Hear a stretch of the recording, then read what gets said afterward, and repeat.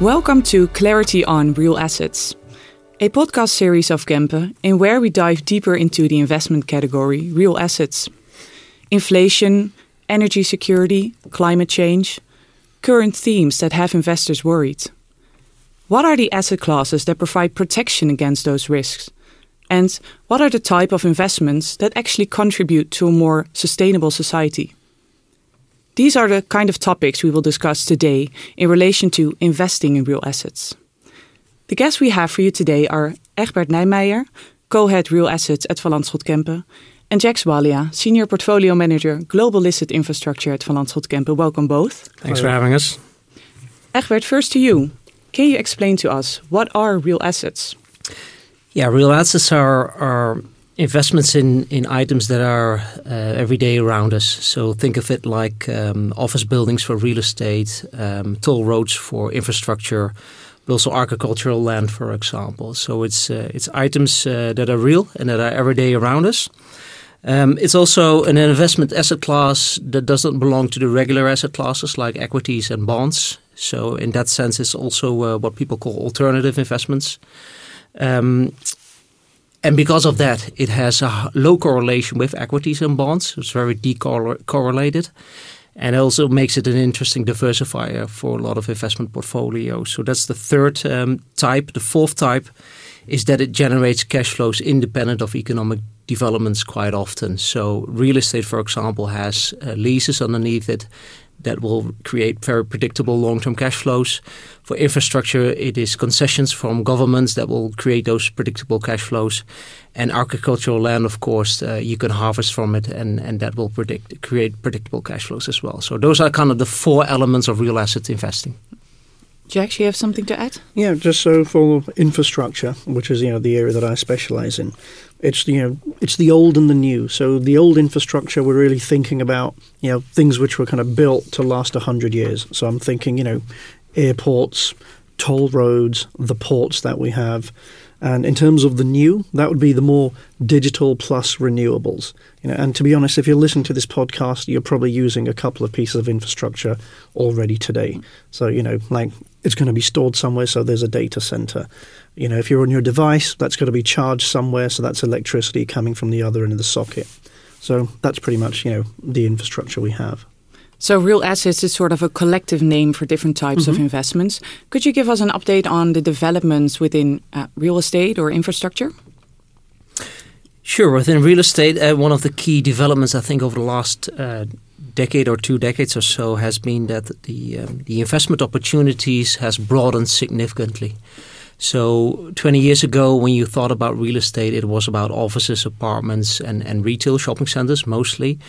But the investable universe in the last 10 years has significantly broadened. So these days we can choose from storage boxes, for example, lab space for life science industry, urban warehousing for city logistics, or land decoupled from the buildings above. So there are a multitude of investment opportunities out there today that has, at least made our daily work a lot more interesting.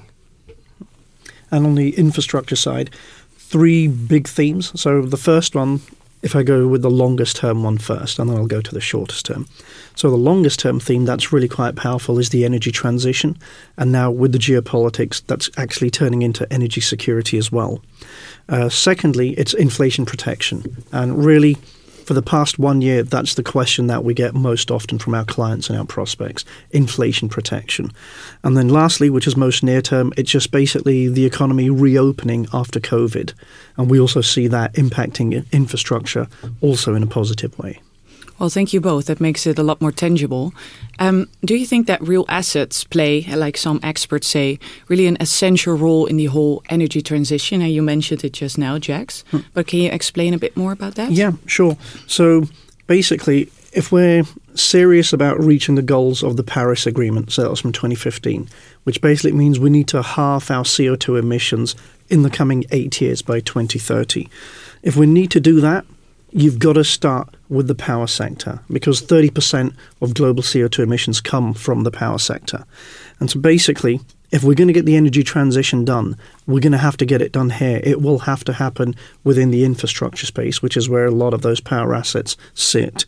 And so if we think about our energy system, it took 130 years to get to where we are today, where it's basically 20% renewables, 80% fossil fuels. In the coming 28 years, by 2050, we've got to reverse that mix completely onto its head, which means a massive investment opportunity for the infrastructure sector. So if you think about the utilities companies we have, they're basically trying to do the same thing, which is move away from coal, the dirtiest fossil fuel, and towards renewables. And that is, in essence, the energy transition. But when those companies do that, obviously they're not all going to be able to do it at the same speed. And, that's bad news because we would need, everyone to move as fast as they can. But as an active stock picker, that's great for us because I get to now have a difference in which company does move faster versus which that doesn't. And, that's what we look for in the energy transition. And how is that in the real estate sector, Egbert? Yeah, like Jack said, in infrastructure, real estate is a large greenhouse gas emitter as well. So a tremendous opportunity to change something. The good news is, I think, from my side, that from the 300 approximately real estate funds that we analyze, most of them have a plan in place right now to reach the Paris Agreement. So either to decarbonize 50% by 2030 or 100% by 2050. So we do see a lot of willingness of the management teams. I think the risk or the bad news, if you will, is that these plans are not concrete enough yet. So quite often we see that financial funding is not sufficiently available or management teams are not financially aligned to reach those targets. So there's room for improvement. And with our team, with the Real Assets team, every day we engage with these management teams to try and improve their plans and to make sure that the planet reaches the Paris goal in time. So by investing in real assets, you can actually also contribute to a more sustainable society, I would say. Yeah, definitely. And as Egbert said, if we see a company that's lagging, not doing as much as we think it could within its degrees of freedom, that's a great opportunity for us to engage, to bring that new active into our process. So. And could you elaborate on the impact on real assets from the war in Ukraine on energy, one of the largest investment categories within infrastructure? Jax, could you elaborate on that? So just for context, with the situation, the geopolitics at the moment, at least from the European perspective, we're getting about 30% of our gas from Russia and about 25% of our oil from Russia as well. So it's a significant geopolitical issue that we have in terms of the energy markets. And what's happened within infrastructure, for years, the dominant theme was the energy transition. That's the big challenge that the planet has.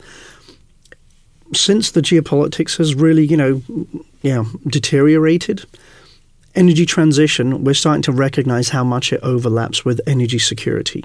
And so by energy security, what we basically mean is one of two things. Either I'll generate the energy myself, so that would really be renewables, which, most people can basically get, wind or solar in their country. Or the second part of energy security is if I can't generate the energy myself, I've got to be able to get it, import it from a friendly partner for the long term. And so, we have been importing oil and gas from Russia. Since the crisis, the US has stepped up to basically say, okay, we can start shipping gas to you. That's called LNG and, liquefied natural gas. And so for the infrastructure space, actually, the energy security theme has just reinforced the energy transition theme and really been a tailwind for the sector. So that's actually, really helped the performance of the infrastructure names that we look at, just because now the market really thinks, okay, energy security, that's also happening here, and that's much more important than it has been historically. And Egbert, what is your view on that? I think for infrastructure, the impact is very direct. For real estate, it might be a little bit more indirect, but certainly very large as well. So coming out of the global pandemic, the real estate industry was already facing a lot of supply chain disruptions. And for building material, for example, that creates disruptions, but also cost inflation. So when you want to build a new building, costs will go up, which makes profitability of building a new building decrease. The final element, I think, with rising inflation is that interest rates also go up, and real estate and infrastructure are capital-intensive industries, so that interest rate environment that is going up is less beneficial for real assets. So those are the main impacts from the global pandemic, but also the Ukraine-Russian war. So the focus has shifted a bit more from energy transition towards energy security. Let's talk a bit more about inflation. Inflation is really a topic that our investors are worried about. How can real assets sort of protect investors against inflation? I think if inflation rises, it's very key that the yield of your real estate investment rises along with it. People invest in real estate because of inflation protection. The key element there is that your real return is guarded against rising inflation. There's a difference between nominal return and real return. The real return is after subtracting the impact of inflation. So you invest in real estate and real assets because you're after positive real returns. And although that is very often the case with real estate, there can be examples where that is not the case. Let me give you a couple of examples of that. If you don't have enough pricing power over your tenants, you won't be able to push your rents as high as inflation growth will have happened, right? So, for example, with office buildings, we see that newer office buildings that are energy efficient, they have a lot of pricing power these days with tenants. There you can push rents along with inflation. But if you have an older office building, the demand is lower, there's less pricing power, and you will end up with negative real returns. The other example is apartments, for example. So a lot of people invest in apartments these days, pension funds, but also several of our private clients. If you invest in apartments, but there is a regulator that says your rent cannot be pushed higher than a certain cap, then you have a problem. Because if your cap, for example, is 3% rent growth per year, and your starting return is 3%, but your inflation is already at 7-8%, then you have a mismatch. Your real return will be -2. That is quite often the case here in Europe. So we've got regulatory environments in the Netherlands. We've got regulatory environments in Germany. So if you invested in those areas with apartments, you really run the risk of negative real rates. That's not the case in the US, for example. There's less regulation there. Rents can be pushed higher. And there you see a very good hedge against rising inflation. So you have to be very careful where you invest, whether or not real estate will offer you that inflation hedging. Well, thanks, Egbert. And how is that in the infrastructure sector? Yeah, no, that's excellent. I like that explanation. There's so much read across on the infrastructure side. There's a lot of similarities on inflation protection. So, as we see, when inflation's rising, that's what you want, inflation protection. And the two pathways towards getting that, that pricing power to push through your costs to your customers. It's either going to be from your monopolistic position where, when you sign the contracts with your customers, you can put a clause in there that says, I'm going to be passing on inflation, and every single year we're going to review what the inflation rate is, and that's what get passed on to you. And then, secondly, it's from regulation where, basically the state regulator will say, in order for you to provide this service, i.e., power generation, electricity to customers, and to make it worth your while for the coming, 50 years, we are going to make sure when inflation rises, you're able to pass that through to your customers. So it's either regulation or your position in that value chain. And what we found, we did a back test on this to see, that was the theory, but how good does it work in real life? And in the last 15 years, when our, infrastructure sector has been roughly similar in terms of which companies are there. In the last 15 years, when inflation was above 2.5%, the infrastructure sector outperformed global equities by about 3.5%. So we're really happy to see that in the last 15 years. And the good news is, right now, this is 2022, that relationship still holds. We've got inflation that's way above 2.5%, and the infrastructure sector, strongly outperforms global equities. So we're happy that relationship's held, and our justification is it's basically because inflation protection's much more valuable now. But like Egbert said, you need to be careful which companies you're choosing because they're not all going to have inflation protection designed the exact same way. So you've got to be bottom up, you've got to be active. And apart from this inflation protection, what are other benefits of investing in real assets? It has very forecastable returns, as we always call it. So returns, the visibility on your returns is quite good. Tenants are paying rents quite often. Those tenants are usually very creditworthy. So your returns are forecastable. The second benefit, I think, is that the investment value is quite robust. So over the last two major crises in the global economy, so the great financial crisis back in 1927 and the global pandemic, real assets has really proven its worth. Values have been relatively stable over a longer holding period. And in that sense, it's a very safe investment. And then finally, it's, as we said in the beginning, it's a tangible asset. So you can also always fall back on it. It won't disappear, right? The building is always there. The cash flows are secure. So as we said in the beginning, as a diversification versus equities and bonds, this is a very interesting asset class. Jax, anything to add? Yeah, so on that diversification point for infrastructure, it's not a very homogeneous asset class. It's actually very heterogeneous. So we basically have, things like toll roads, ports, airports that I mentioned, to data centers, to, LNG terminals, to, wind farms.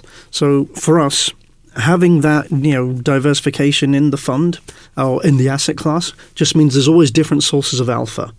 So there's always something that should be working at any given moment. So, whether it's the energy transition, whether it's airports benefiting from like the reopening trade, there's always something that kind of, drives that asset class forward. So we like that. Secondly, it'll be liquidity.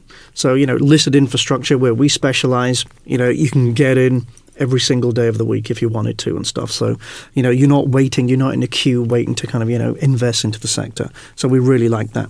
We've already talked about inflation protection, but then lastly, it's just the three mega trends that drive the infrastructure space, which, as we talked about, it's the energy transition. It's also digitization that we're using right now. But the last, which we haven't touched on, is basically just the growth of the emerging markets middle class that really drives the sector forwards. So, if we compare our consumption patterns to, the average middle class consumer in an emerging market, there's still a lot of convergence to go. So, like, for example, in Holland, 1 out of every 2 people owns a car. In China, it's 1 out of every 7.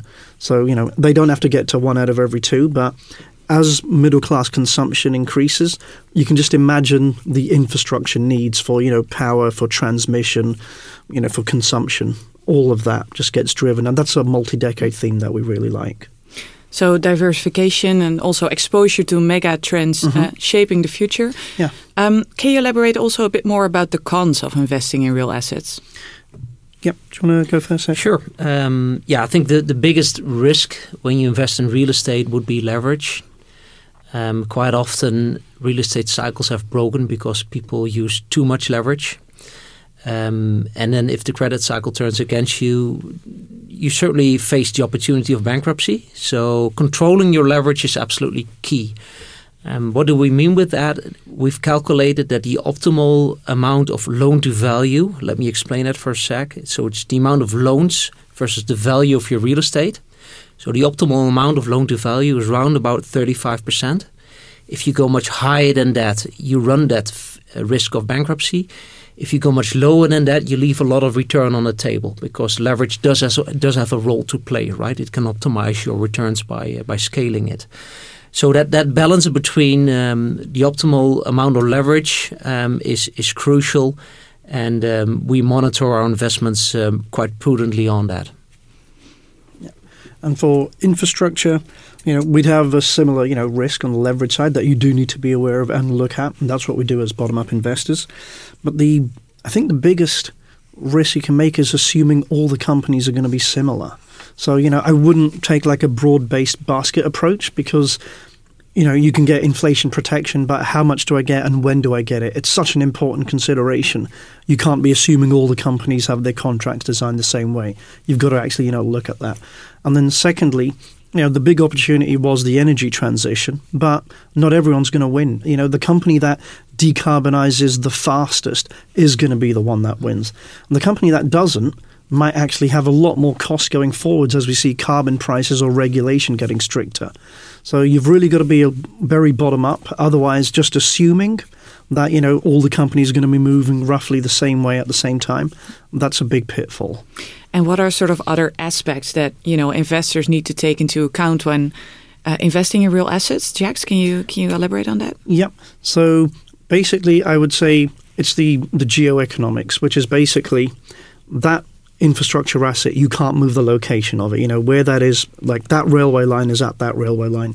Schiphol Airport has been at that location for 100 years. That's not going to change. So you've really got to use your data to analyze the economics of that location, because that's the one thing you're not going to be able to change. I think that's, pretty much like the main, aspect that you really need to focus on. And within the real estate sector? Yeah, absolutely echo what Jax just said. Location quality and building quality are the two crucial elements. Let me give you another example of the apartment building that we just talked about. If you're the owner of an apartment building and if you're trying to get tenants in your apartment building, let's take an average family, what are the elements that average family would look at? It would look at the location of that building. It would look at the local amenities in the near vicinity of that building, like parks, cinemas, restaurants, cultural items.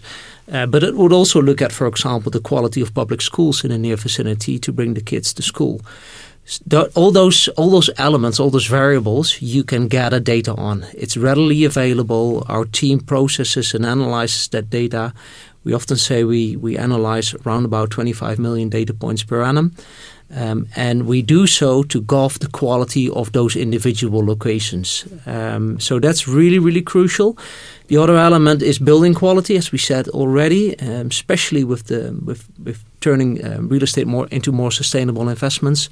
Building quality becomes very, very important. So the amount of money that is needed to go, for example, from a label E to a label B or a label A even, that amount of money needs to be accurately calculated. The amount of money needs to be there. And then you make that step up in building quality. So it can be that we invest in poor buildings, but then at least we need a pathway to make that building more energy efficient, and then we can see it, and then we can still invest in it. But it's that pathway that is very, very crucial. And now on to a more personal question. Could you both share something that you're really proud of and something that you regret when it comes to, recent investment decisions that you've made? Who would like to start? I think Jax and I and the rest of the team, we talk a lot about the carbon pathway, and Jax can explain it like no other. But I think ultimately it's one of the elements that we're most proud of, that we can actually make a difference on the planet by actively allocating capital. And that also gives me a very personal, very good feeling. So I think that's what I'm most proud of. And could you give a concrete example, maybe? So, with me, I'm proud of, exactly the same thing. And because I'm a father of 3, so to be honest, my investment time horizon is my children's time horizon. So it gets quite long term. I think when we're engaging with companies on their decarbonization plans, you can get different groups of companies. You can get some which, might be going completely the wrong way, i.e. they're actually planning to build new coal power plants. We're engaging with those companies to basically explain the rationale for not doing it and how important that is. And we succeed. I really, that gives you a deeper sense of satisfaction. It's more than just day-to-day investing. When you're outperforming, that's really good, but it's not a story you're going to tell your kids, years later or something. But really having an impact, i.e. changing a company strategy for the better, that is the thing that I'm actually really proud of, because those are the stories you'll tell later on, when you're with your family. And any decisions that you regret in hindsight? Lots. I mean, I've been investing for 27 years and, as active as we've been, you don't win every single time. That's impossible. And so, it's always, when an investment case just doesn't pan out, doesn't work the way you want it to. It hurts like hell, but you've got to use that as a learning opportunity. Otherwise, you're just going to be, wasting your own time and your own money as well. So those are the regrets, but there's too many to go through. So, well, thank you both for sharing. I have one last question. What is your ambition with regard to your investment strategy? Well, ultimately, we work for our clients. It's as simple as that. So to service them as good as possible, to create long-term sustainable returns for those clients in a forecastable way, that is what we're trying to do. And that is why we get up every day, and that is what gives us energy. So, that's our goal. Yeah, no, exactly the same. Well, that brings us to the end of the podcast. Thank you, Egbert and Jax, for sharing your story on real assets. Thanks. Would you like to know more? Then please visit our website, www.kempen.com, for videos, blogs, articles, and more about the topic. Thank you very much.